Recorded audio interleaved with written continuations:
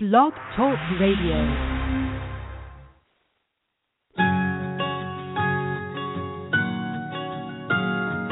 There was a time I was so afraid, so scared to do what I wanted.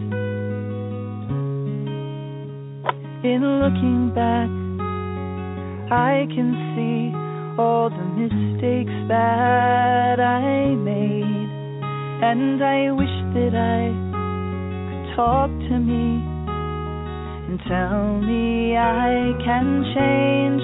Don't be afraid, just walk with your head up high. Don't be afraid, just take it one step at a time. Don't give up on your dreams, no matter how small. Don't be afraid.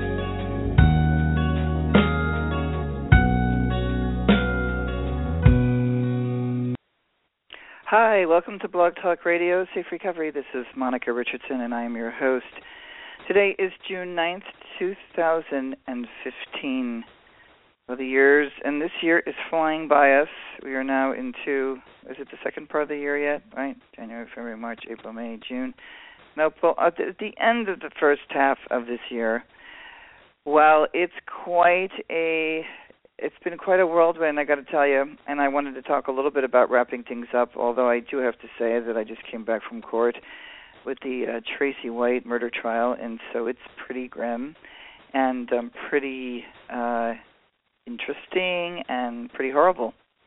So I'm probably going to talk about that. I'm going to start with what happened, as I said in the post, and then we'll just go down the merry road of what comes out and take it like it is. Hi there, Leon. I see you there in the chat room. I hope you can hear me and appreciate all you did in Europe and all you've done with the music. And that's Leon Lewis. Helped me with all my music supervising and finding music. He's got a huge library of music and helped me with that. So, again, thank you, Leon, in introducing my fantastic lawyer and new friend, Julia DeCadenet. What happened is we went first to Paris and only stayed a day and a half, a place to sort of land, and then took a train to Cannes. And that was an interesting trip. There are no porters at the train station to help you like there are at Amtrak, so Kevin and I had way too much large pieces of luggage, so it's kind of comedic, sloshing through the station there, and it decided to rain that day in Paris as we chugged through the station with Julia, headed with our stuff down to Cannes. In Cannes, the film was scheduled to show 2 times, and, there's a lot of, there are a lot of people there that are not there for the film festival, and there's designers and people and, sort of, I don't know how to describe it, but better bring your walking shoes is the advice I have for anybody and for myself next time. Forget what they look like or go get nice ones because you're walking back and forth from the festival, from the Palace to back and forth to your hotel. And so you see them, and I got to tell you, the red carpet there is insane. Compared to a Hollywood carpet, it must have been like 5 times the width of a red carpet here and up the main stairwell, and I would see them over there as I'd be walking back and forth every day and night, and there are pavilions, like there's the American Pavilion and there's the British Pavilion, and of course the American Pavilion didn't want to have anything to do with me or my film, because as I probably suspected, there's many steppers working, being of service at the American Pavilion over there. So that is what it is. But so basically, you go and you get your tag and you get all settled and you get the lay of the land, and it's just absolutely huge. I mean, I've been to Hot Docs in Toronto, and that's pretty big too. It's really big.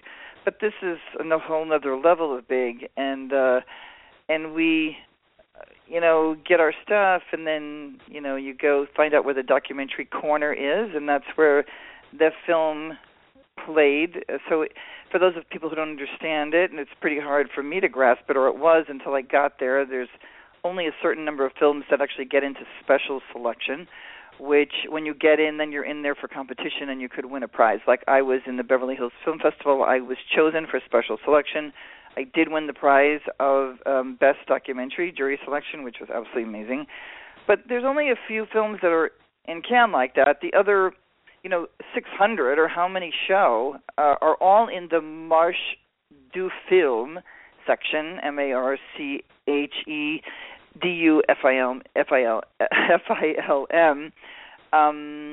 And that portion is where everybody else's film is screening. And still, anybody just can't show up and show. You have to be accepted and be in it. And my film is in that library for, I don't know if it's in there for a year or for longer, but it's in there.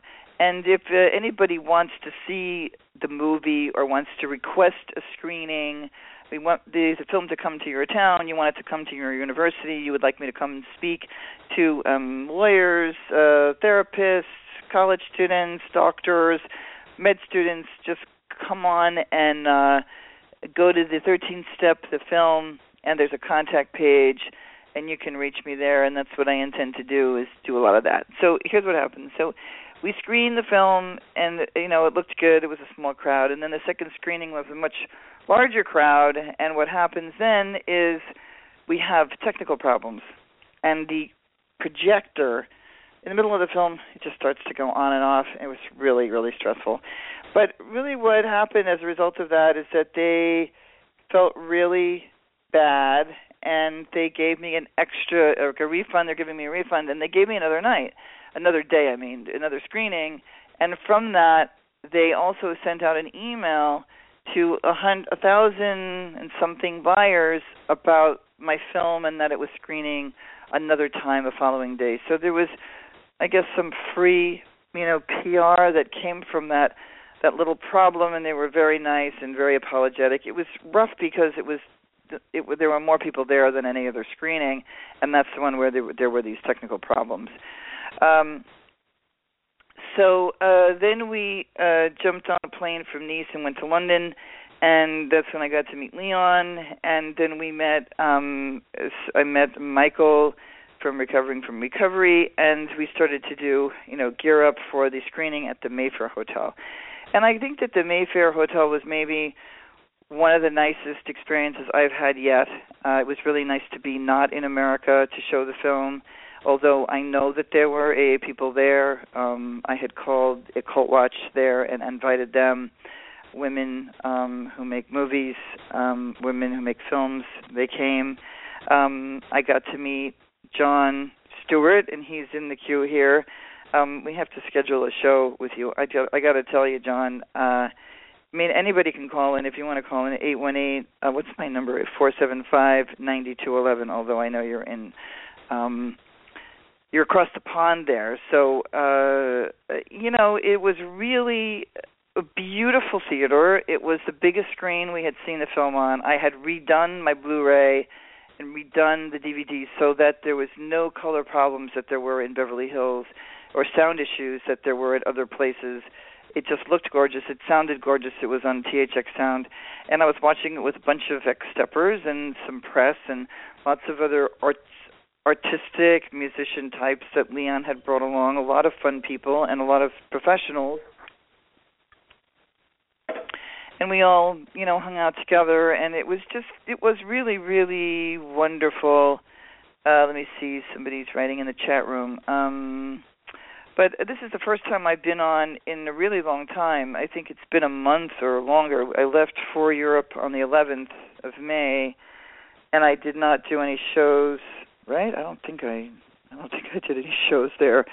I'm super tired from being in court. I was going to leave after the noon break, and I decided to stay because there was another detective from York, Pennsylvania, that I wanted to hear and see the interview, which I did.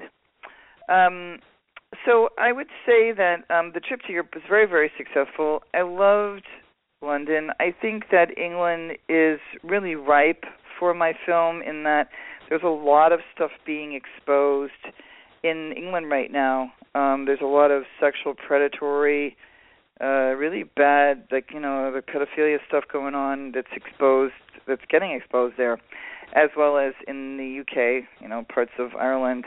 And it seems like as a country culture, people are very ready to expose it and say this is bad and, stop it. Whereas in America, we've had some really big exposing, like the Jerry Sandusky story, very important to expose what happened in Pennsylvania. And, I think that helped along. I think that the Scientology movie Going Clear, exposing it as the cult, a crazy cult that it is, has been important this year, as well as Alex Gibney's the previous year, exposing once again the Catholic Church all the way to the Rome, to the Pope, who's not the Pope now. But I just think that all this stuff will help in America. But the problem with AA here in America, that I now know, that I think I would have a different film, than I have now if I would have halfway through, I could see that this problem was really systemic. It was really deep. But I still didn't know that everybody was being sent there. Like, I didn't know that pilots were being extorted there, and nurses and doctors and anyone really with a licensure. I didn't realize that, everyone basically anybody who gets arrested for any kind of drug or alcohol charge is like, okay, right away, there's like a blanket, you have a problem. It's bad. Like, I would say that Scientology is clearly a cult, and Scientology is crazy. But now they have more money than AA, but they are not as entrenched, like everywhere, as AA people are. And AA people are so brainwashed, even some nice good ones, that they think, like, they believe what you hear on the preamble, that, AA is not allied with any sect, denomination, politics, organization, or institution. Well, yeah, it is. It's completely embedded in, like, one section of our government, which would be the judicial branch. It's like a whole branch of our government is enmeshed and threaded. It's almost like a bad alien movie. I had said to Leon, when I got off the plane here, I was like, you could feel the stepper shit just in the air.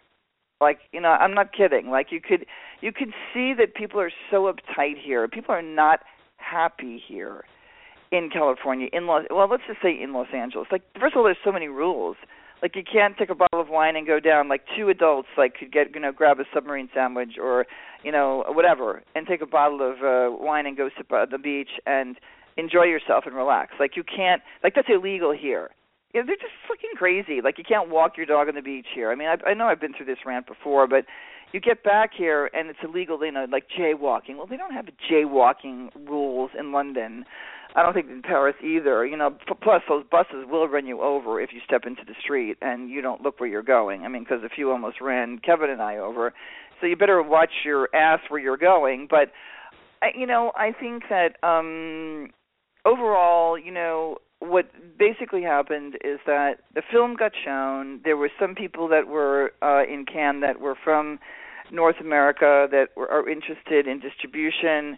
We exchanged cards. There were people in Cannes that were there, and, I didn't really meet with anybody who was a distributor there. I think it was, more for just everybody to come see it, and which I think it was really very valuable for me as a filmmaker who spent 3.5 years making the film to share it with other people that I've been blogging with and Skyping with for years now, to sit with them in the movie, in the theater with finished product. And anyone who's ever written a book or made a film knows how tough it is to finish it. And actually, I don't feel like it's finished. I feel like that I still want to edit the film. I still want to shorten it. I still want to tweak it a little bit, and I may. But either way, I have a finished film.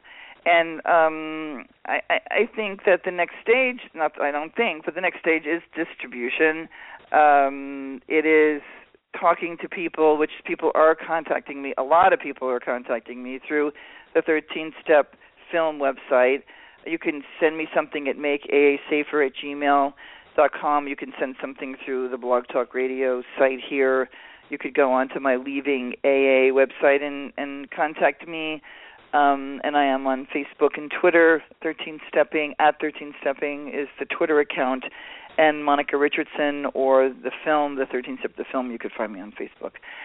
For people that are wanting to deprogram, it's not like there's anybody there that's teaching anybody how to deprogram. It's just a group of people that share how they deprogrammed and what we've done to what we feel like is deprogrammed. And I do think that there is such a thing, and I think that some of us have done more than others, and some of us, for whatever it's worth, I think blogging is a huge help. And I think reading these other books written by other people that are not, 12-step people, whether it's Stanton Peele or Lance Doty's or Gabrielle Glaser, or there's plenty of books that are not even smart recovery books, or Craft, which is for family and friends. All of those books that I've read, some of them cover to cover, it's like, like that whole other, idea of a glass of water and it's all dirty and you add in fresh water and to the point where there's no more dirty water in it. Well, I think it's the same principle. You have that glass, that head is full of AA, and you just, you're pouring in those books, and you're giving that head new information, and eventually it kind of cuts out some of the bad thinking. And I think I've been fortunate with Kevin to have somebody to kind of just talk it through back and forth. And to be quite honest, I would say that both of us have actually spoken and seen professionals, people who are therapists, PhDs at the end of their name, who don't believe in AA, who have helped both of us as well in deprogramming. So back to, I don't know if there's much more that I really can say about, Cam. We had a great time seeing everybody. It was a pleasure to meet Girl Scout, to meet Recovering from Recovery, to meet Michael, to meet John Stewart, to finally meet Leon, meet some of those people, their friends. There were some old-time stepper guys that came, and they were, really, they liked the movie. They thought it was important. They thought it needed to be talked about. And then there were some steppers who didn't like it because, of course, they came onto my website and thought they were going to, bash my film on my blog, like it's like the New York Times website or something. And I'm like, you know what? It's just like my blog. This is not a public blog. It's my blog. And, a word about blogs. I want to say, people, it's a really interesting thing going on with blogs, but go make your own blog. If you have so much to say and you want to rant, then, people spend a lot of time on their blogs, like Ilsa and Mark when they did Stinkin' Thinkin'. It was a much bigger blog than me, and she is an excellent writer. She wrote a really great book called Recover or Stop Thinking Like an... Wait, said it Stop Thinking Like an Addict? I can't remember now. It's called Recover with an exclamation point. Ilsa Thompson, and wrote it with Stanton Peele. Wow, somebody just wrote that Going Clear won't be shown in the UK. They managed to get it stopped. Wow, that is really bad. That's shocking. Shocking. That means you got some Scientologists up there in your, Scientologists in positions of your press and power. That's messed up. Wow. Yeah, we had fun there, didn't we? We had fun, and we're going to have John Stewart on. He's got a website. We're going to have him on. Maybe we could do it next week. But I don't think I better plan it until I know that I'm not going to court. We have to figure out a time where we could do it where it's not a bad time for you. I think it's 8 hours ahead in London. I finally know my time. I finally grasped it being there. 8 hours ahead for London and 9 hours ahead for Paris. I want to talk about the Tracy White murder trial.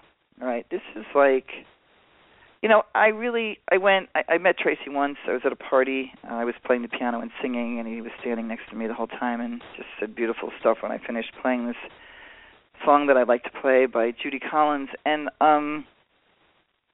it was quite a few years ago, and Kevin knew him better and more from a meeting that he used to go to.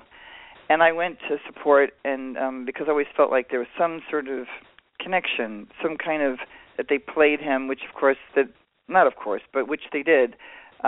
Still, I heard testimony today of where they met. There was some, it was very unclear to hear part of this testimony. There was no video. It was just recorded outside a church, sitting on outside a church, which the church, was he near a meeting? And that part is still unclear. But still that they pretended that I think Tracy gave them some money, and then he actually, took them down to a cheap motel or hotel downtown. I guess it's really a motel, very cheap, ugly, horrible place called the Continental, and paid for a room there.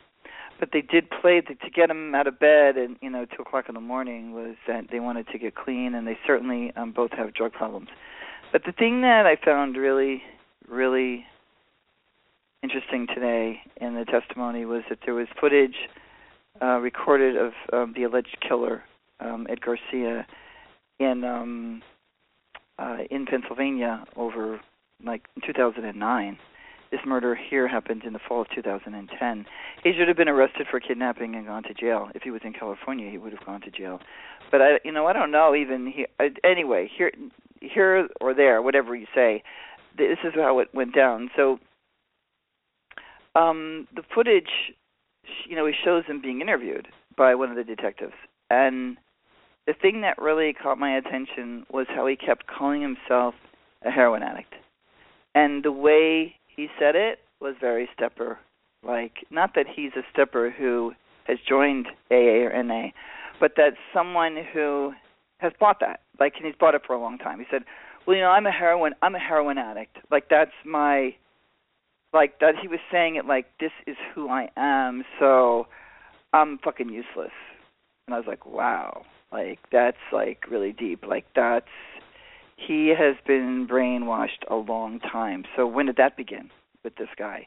And for those of you who haven't followed the story, and it's really sad because there is no TV coverage there's no TV coverage going on. And I tried, but I think I might try again. But when we get close to the closing arguments, is that the way that and the coroner was there yesterday, and another coroner. I think they've had 3 coroners in there, and this was an expert guy from San Bernardino who's been doing it for 28 years. That the way he took him apart because it was a dismemberment, and it's interesting when you hear them ask how many autopsies have you done in those years, and there was 10,000. And how many dismemberments have you had? And it was I don't know, 5, 6, 7 in 10,000. So that means this occurrence is really, way less than, we all watched Dexter, or maybe you didn't, but, that this thing really is not as popular as our stupid television will tell us it is. And anyway, the way it was done was very clean, and it was like somebody knew what they were doing. And they did it with a 3-inch knife. And they filleted him. It's really bad. I was in there, watched other pictures, and almost fainted. But it's quite, it was not done by an amateur.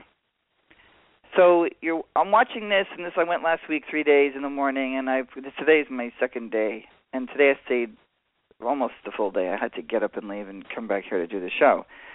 But I was very disturbed, even by the way the detective asked him, well, you got a problem. Well, maybe, we can help you out, and maybe, you can go to rehab. And I was like, whoa. He kidnapped somebody. What the fuck does anything have to do with him getting out of kidnapping? Just because people use drugs doesn't mean you fucking kidnap people. So you have, and, the detective, I don't know him that well. I don't know his background, but law enforcement, they've been trained just like judges were trained, that now it's just practice.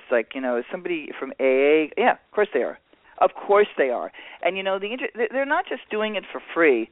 These steppers, these people have gotten into jobs and positions and social workers and probation officers and rape and crisis and, and a few judges. There's probably not a lot, but there's a few. And plenty of lawyers, right? Or they become, steppers. And today I got to tell you, I was in the cafeteria. There was a group. There was 4 or 5 lawyers sitting around, and 3 or 4 were really senior. And then it was a young guy. And I had one of my pamphlets about, professionals, educating them on that there's other options and what's really going on in AA. And I couldn't resist, and I went up to one of them and said, here, I think you need to know there's a lawsuit against AA, and that this stuff, you need to know that there's other ways out there. And I know that everybody sends everybody to AA. So why don't you take a look at this and tell your other lawyer friends? And I walked away. But, it's got to be this. It's so bad that I'm the movie needs to get out. There needs to be a ton of media. There's another movie, that what's his name, Greg Horvath made. That's really, really good about rehab and what crap rehab can be, and it's very hard hitting against AA too. But he doesn't go after some of the same topics I do. And quite honestly, I would have spent more time on the extortion aspect of people being extorted to AA if I would have had the time and money, and I would have known it sooner. And I had been already making the film for 3 years when the first pilot came and contacted me. So if I had known at least 6 months more, it really would have. And I did go and interview one. We drove up to north to interview somebody. I just think it's so. Here, I just want to finish this story about Tracy. Is that this alleged killer? So they're trying them separately. It was a husband and wife team. Edward Garcia Jr. from Pennsylvania. If anybody wants to look up this stuff, I'd actually like to know this guy's background. York, Pennsylvania. I think he's 40 years old now. And she is Melissa. What's her last name? I wrote it down, but I don't think I have it in front of me. And Elizabeth. No, I'm sorry, not Elizabeth, but I am totally drawing a blank. It's okay. I'm super tired from. It's just really draining. So Melissa is her name. Her first name is Melissa. Oops, we got to turn this phone off. Sorry, I didn't turn it off. She is going to be tried after him, so they're going to have to pick another jury. This jury is amazing. It's a really, really attentive, very fair-looking, diverse, very, very diverse jury that's sitting in there, and very good judge, I think. And the DA is doing a great job. But okay, so in this investigation today, the alleged killer just keeps falling on that I'm a heroin addict. Like what? What does that mean? I know heroin addicts that are hippie, new age, really, great guys who are cleaned up, and they, even when they were using, you don't cut people up. What is that? When they actually did it, they were on I think it was methamphetamine and crack cocaine. I don't really know too much about those two drugs, which I'm glad I don't know, but they were higher than whatever. And but here's the thing, is that the interesting part about what happened today is we get to see him constantly in both interviews, both the one that happened in Los Angeles, the interviews when they caught them, which was 2 weeks after the murder, right? That he keeps using this excuse I didn't know I woke up, I didn't know what I was doing, and you're yeah. But people don't just go slice and dice people up with such precision. It was done precisely and cleanly, as the coroner's words were cleanly, and as if somebody knew what they were doing. And yet in the interview, it's oh no, did you ever cut up a deer? Did you ever go hunting or something? Oh no, I've never done any of that. So fast forward to today, where they show this. It's a little house, but it looks more like an apartment in York, Pennsylvania. And the pictures are really telling.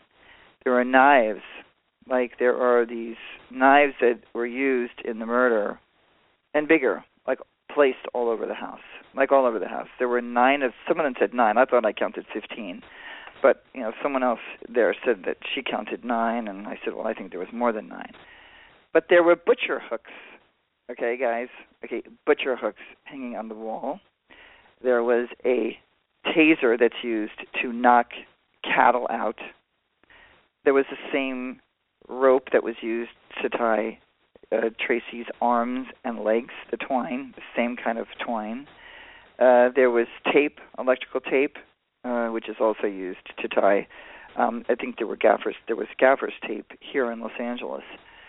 But there were pictures, very, very good documented pictures of the inside of where he and Melissa, his wife, lived. And he said, oh, yeah, I stay here sometimes. Well, no. He had, there was mail sent to both of them there. and they live there. So you have cattle racks, not cattle, but animal, what did I just say? That you hang animals on them when they're being slaughtered. And there was also a rubber mallet. I guess you would knock somebody out with that, and the knives all over. I mean, it was just fucking eerie. It was really, really eerie. And I would say, we all were saying that, it's for sure. I mean, not for sure. I'm not like, Monica the psychic here, but that this is, from listening to the testimony of these guys, that this had to have been done before. It's not his first. It's not his first. And so it was really, really, really creepy. And, too, I feel really bad for the family, for his mother and his wife and his brothers and, the people that are there, because it's just brutal. And the thing is that one of the things that when I was still in AA before I left, because it was really Christine and Sandra Cass's murder in August of 2010 in Honolulu, that I was like, that's it, I'm done, which is in the movie. And then, but it was when I went to the meeting, my district meeting, the reaction of too many of the AA people were like, oh, that happens everywhere. I was like, really? I really don't know anyone else that this happened to. That they could say, well, I was part of Weight Watchers and this happened, or, I was a part of a Unitary church, and or I was part of, I went to Catholics, I went to St. Mary's Church on Sunday, and, it happened there because I go there. No. I mean, yeah, stuff happens on the street. But this whole attitude of when someone says it, and even when law enforcement might say it, that, I can't even get into this other conversation I had with another detective today, but I think, it's just really, really outrageous. It's outrageous how brainwashed people are who are not even in AA in America. And the reason that you're brainwashed is because television and film have brainwashed America into thinking that Alcoholics Anonymous is this lovely little support group. They never show you having to pray at the beginning and praying at the end. They never show the bullying. They never show people saying, what's your part in it, with that bitch face that those women have. Or the guys, bullying other men and calling them idiots and, don't you know I'm better than you. I have 25 years, so I'm smarter than you and better than you, and really when they're not. Do they show men ripping other men off for thousands and thousands of dollars because they have 35 years of, their time? And they, there's just really bizarre shit that all of us who know what's going on. And I think that the way to really take it on and make change is to deal with whatever the primary thing would be, which was to stop all court ordering of violent and sex offenders, that nobody gets a plea deal where that's involved. Like, you have to do this, and then that's it. You don't get this, and send to AA or NA. Why? Like, what did people used to do? They went to jail when you kidnap somebody. Like, I don't give a shit that you're an addict or you drink too much. Like, what the fuck does that... Anybody who is forced there anyway, the percentage of people that AA works for, it works much better for people who actually probably have religious beliefs and people who want to stop at the moment they meet AA, right? There's that percentage. But that AA is not working for them. They did it, and they find this group of people to hang out with, which would be like maybe my scenario of like I quit on my own, and so I wanted to, thinking it was a fellowship. Well, really, it's not a fellowship. It's not a fellowship because if you get, killed and chopped up and murdered, like Tracy did, trust me, there was one person that was from there, not related, that was there to support the family. There's like nobody there except the family and family's friends, close friends.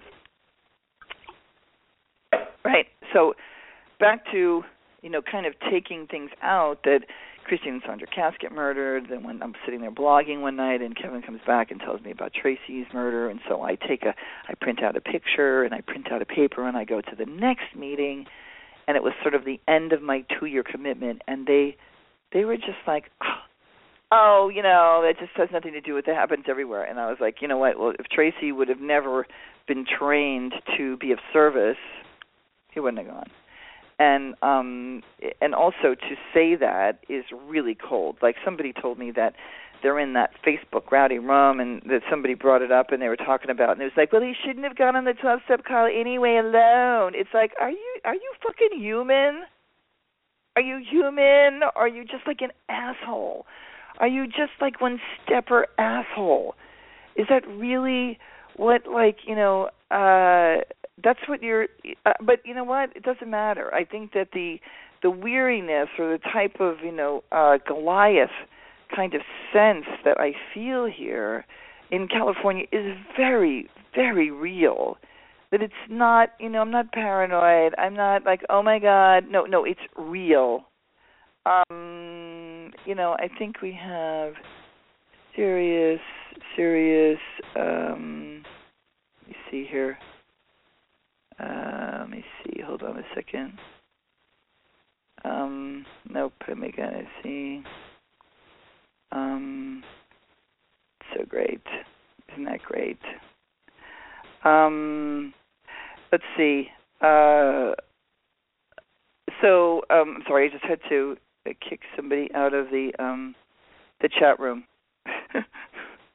People. Oh yeah, look who that must be. There we go.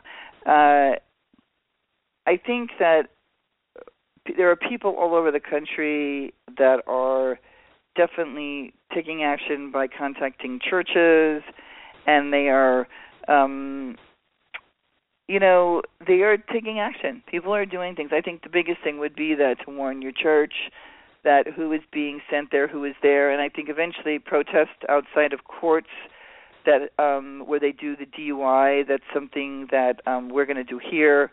And speak to judges. I've already connected with a judge here who doesn't like everybody being sent to AA, so I'm going to be contacting him at the end of the week and, setting up some appointment to go down and talk to him. And, so this is kind of what's going on. Now, I have 818-475-9211 if you want to call in. And if you're a troll, get the hell off of my radio show. Go bye-bye.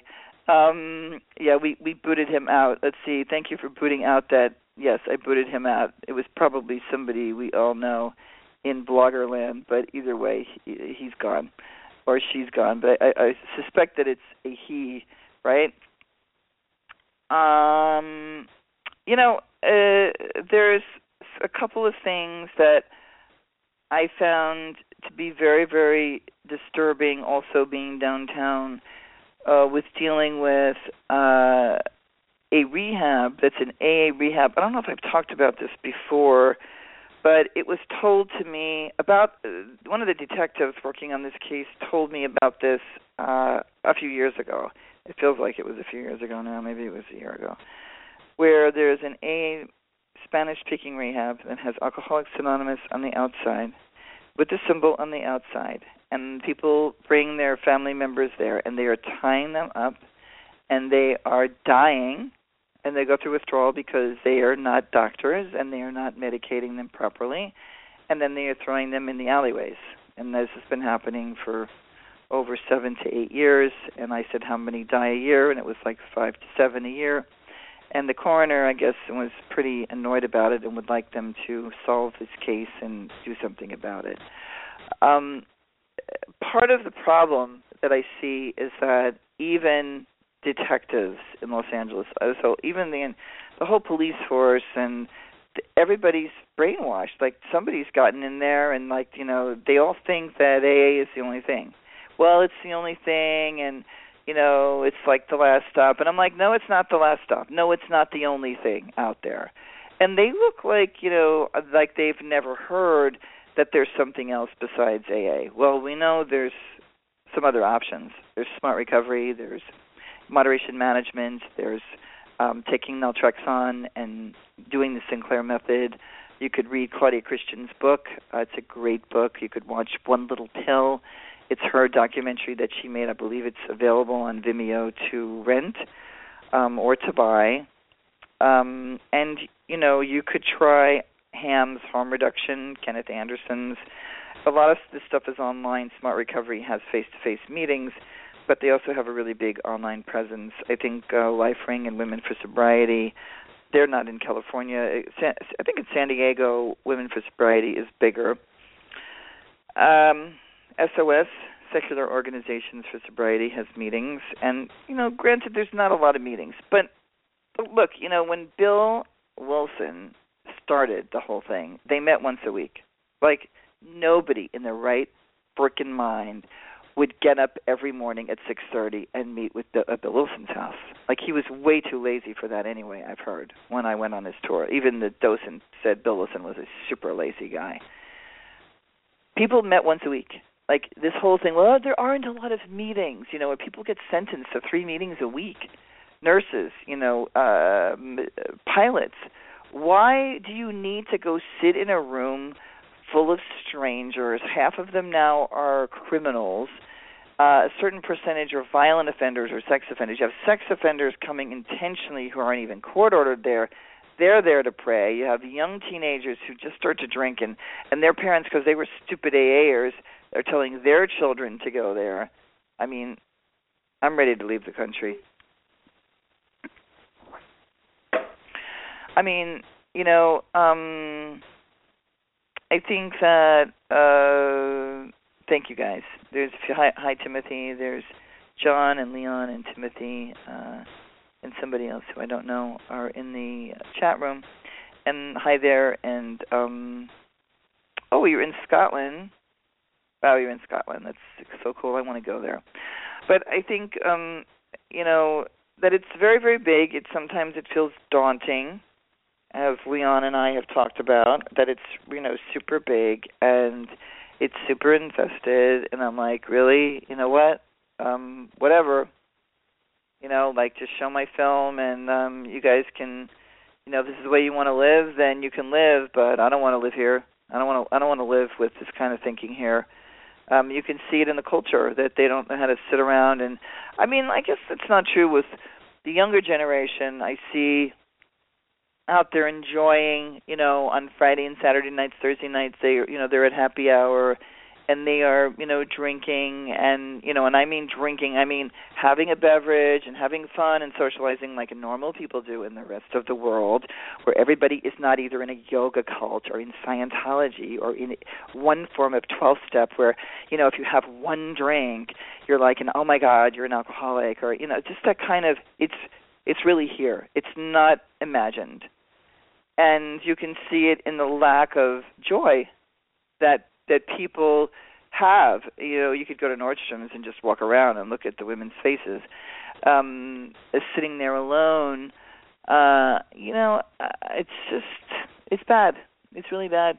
And, excuse me. So I am doing my best with the help of other people to get some media to talk about this and get the film in distribution.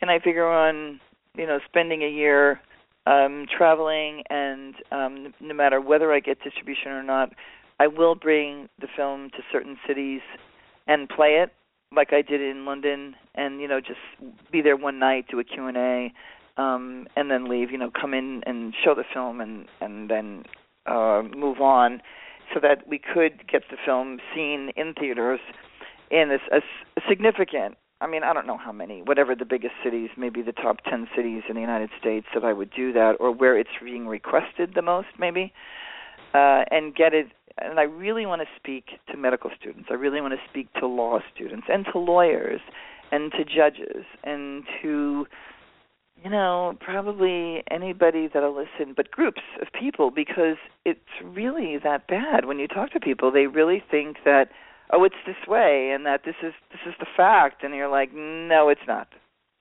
It's not that way. And I really don't know. I don't know how it will unravel here. Will that, will we get some kind of paper media to also tell the story. Worked so hard on it. We thought that, one big, company was going to do it, and then it turns out that, it was Stepper, editor was above her, and so away that Cutting Edge magazine that everybody thinks is so fucking cutting edge is not at all. It's run by a stupid-ass Stepper, as the LA Times and the New York Times is. So it'll have to be, some other paper. And, I think when the lawsuit moves forward, that hopefully people will understand that they can also sue. And they can, suing is not really about financial gain, although I think in some cases people need financial gain so that they can get therapy and restitution. Like if you're raped by an AA member, I think you should sue.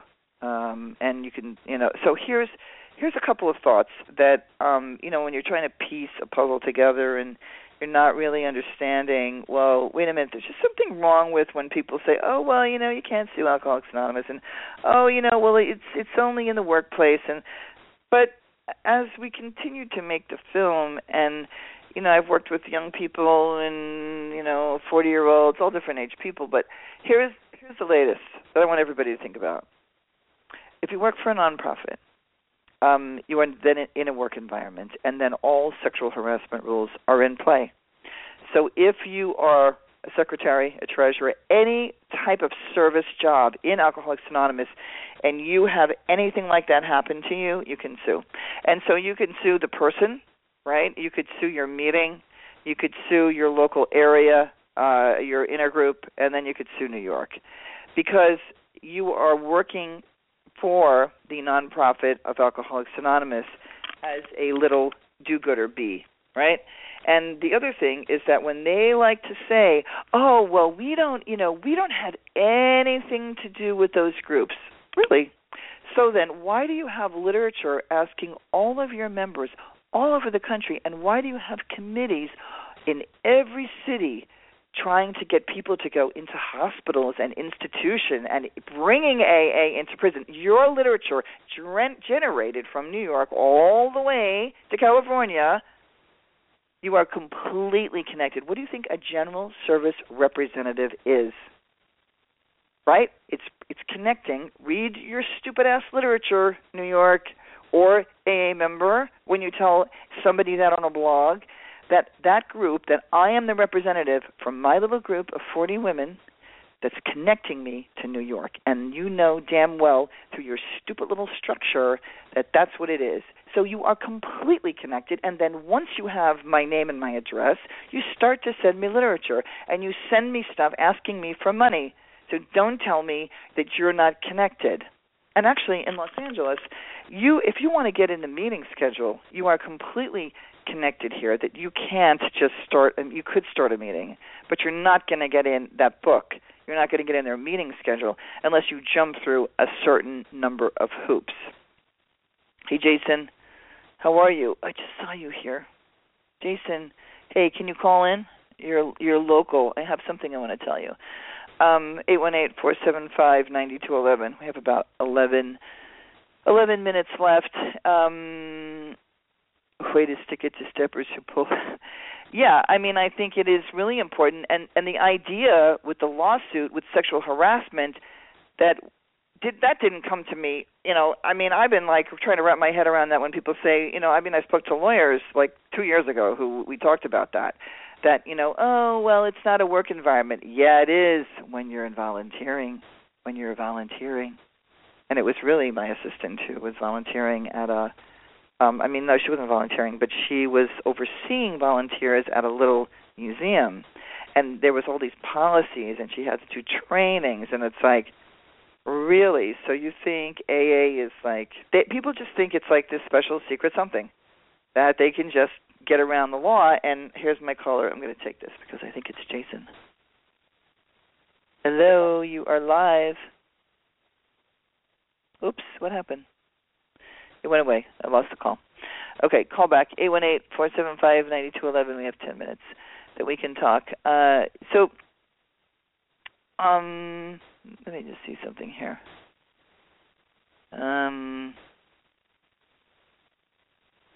Okay, here we go.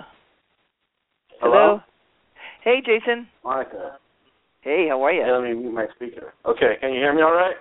I can. Can you hear me? Yes. Okay, good. So, welcome to the show. This is Blog Talk Radio. All right. I heard you were sticking it to the steppers who, I get that on my channel all the time, all those things you're saying. Mm-hmm. You know, they have this rhetoric they like to revert to, and it has no basis in reality and what the law is and what's ethical or right or anything like that. Mm-hmm. Yeah, I was just reading through it was something that I found like that was kind of old when AA had told me to call this woman who was the head of the subcommittee for safety, and I called her, and she told me this is when I found out that they were actually sending sex offenders to AA meetings, like they were court ordering them there, right? And I was like gasped. I thought, oh my God, look what I've uncovered, and I can't believe this, and I'm sure that AA is going to be shocked, right? I mean, I was that naive. This is probably like in 2010 or maybe, right? I mean, it's really early on. And it's before I started making the film, and this woman who's in charge of this subcommittee said, oh, well, we're Alcoholics Anonymous. We can get around that. Yeah, I was like they're above the law. Yeah, I said, wait a minute, what did you just say to me? And she said it again, and I went, why would you want to get around that? Why don't you want to just, like, there were children there, there were teenagers there, like, what? And then I went, oh, my God, like, it felt like one of those bad dreams where, like, everybody's a witch, or it's like, it was like a Twilight Zone episode. But I wanted to just tell you that people really respond so great to you in the screenings, that when you come on and say, you know, the different things that you say throughout the film, you're really well liked, and you just should know that. And then the very last screening in London, which had, you know, a really significant amount of people in this, it was a theater that held about 200, and I think it was like half full or something. But when you say, hi, I'm Jason, and I'm free from Alcoholics Anonymous, I remember the whole theater they just laughed. I mean, they love it. They just love it. Well, I haven't seen it yet, so it's kind of weird to me, but I can't wait to see it. No, you saw it here. You saw it here last summer. That part was right, in the movie. Right, but you changed it, right? Oh, yeah, I did. I did move things around. So here's what happened. Oh. Like I added like a couple of pro AA people, but all your stuff is in there. We added like a little more what they call B-rolls, so that a friend of mine, his song could play more. But all of your stuff is in there. Right. Yeah, there was. I don't think we cut out somebody who changed her mind. She got some cold feet, so we took her out, and then I added some. But all the stuff that you said is still in there. I just don't remember all of what I said except being free, and I guess it was so surreal sitting there when I watched it in that screening. It was like a total experience, like of history in the making, and it's hard to remember everything that happened, and it's like I want to see the film again just because so I can remember what's in it, because it's been almost a year now. Yeah, in August it will be a year. Now I'm hoping that somebody can help make a screening in San Francisco and then in Sacramento. Like, it would be good if I could do. So somebody who's a professional wants to help me do the one in San Francisco, and then I could just come to Sacramento. And if there were enough, I don't know that there's enough, interest there or ex-steppers that I would have to kind of find another way to. I mean, you can do like on demand where you can see how many people buy tickets, and then if not enough people buy, you decide whether you do it or not. But I really hope that you can. I do want you to see it again. And once I get insured, and then I talk to some distributors how that I can give, people that are in the movie or people that donated to Indiegogo, at what point, I can get people the DVDs when I make them. I haven't made them yet. The only kind that I've made are for screenings, But you also say a line where you said where they told you to toughen up, like your sponsor told you really toughen up, and you better get used to it. Yeah. You better get used to it. And just from you talked about suffering from depression, and there are just a lot of you're likable. I think that's why your YouTube videos do well. And on that note, have you made any new videos? No, I've kind of had to step back just because it's for my own well-being, my own sanity, you know. I still comment some. I've kind of like backed off from that too. It's just getting to be overwhelming to where I need to step back and process what's happening. Mhm. Because it's hard. It's like I'm trying to understand. It's just everything changed. So. Mhm. It's a good thing. I'm not. That's a good thing for sure. Of course it is. Yeah, I mean, I think it's a process that, when you're doing it a lot, like even I've thought about with this radio show, and I, miss doing it, but, when I was gone, that it's a lot to manage, and how I thought to myself tonight as I started the show, like, how much longer will I do this show? You know what I mean? Will I do it for another year? I don't know. I mean, this is like once a week. It's not like, with a blog. Like, I manage the blogs. It's just like you have your videos. Now, it's Recovery Truth 1. Is that it? Mm-hmm. That's correct. I'm just going to go there for a quick second. Recovery. Do you have more haters or you have more support? What do you have the most of? Right now, I would say I have more support. I got into it with some guy yesterday. It was apparently he knew my parents or whatever, and he was. Oh, I'm sorry. There's someone backing me outside. Oh, that was weird. Pick up. Yeah. But he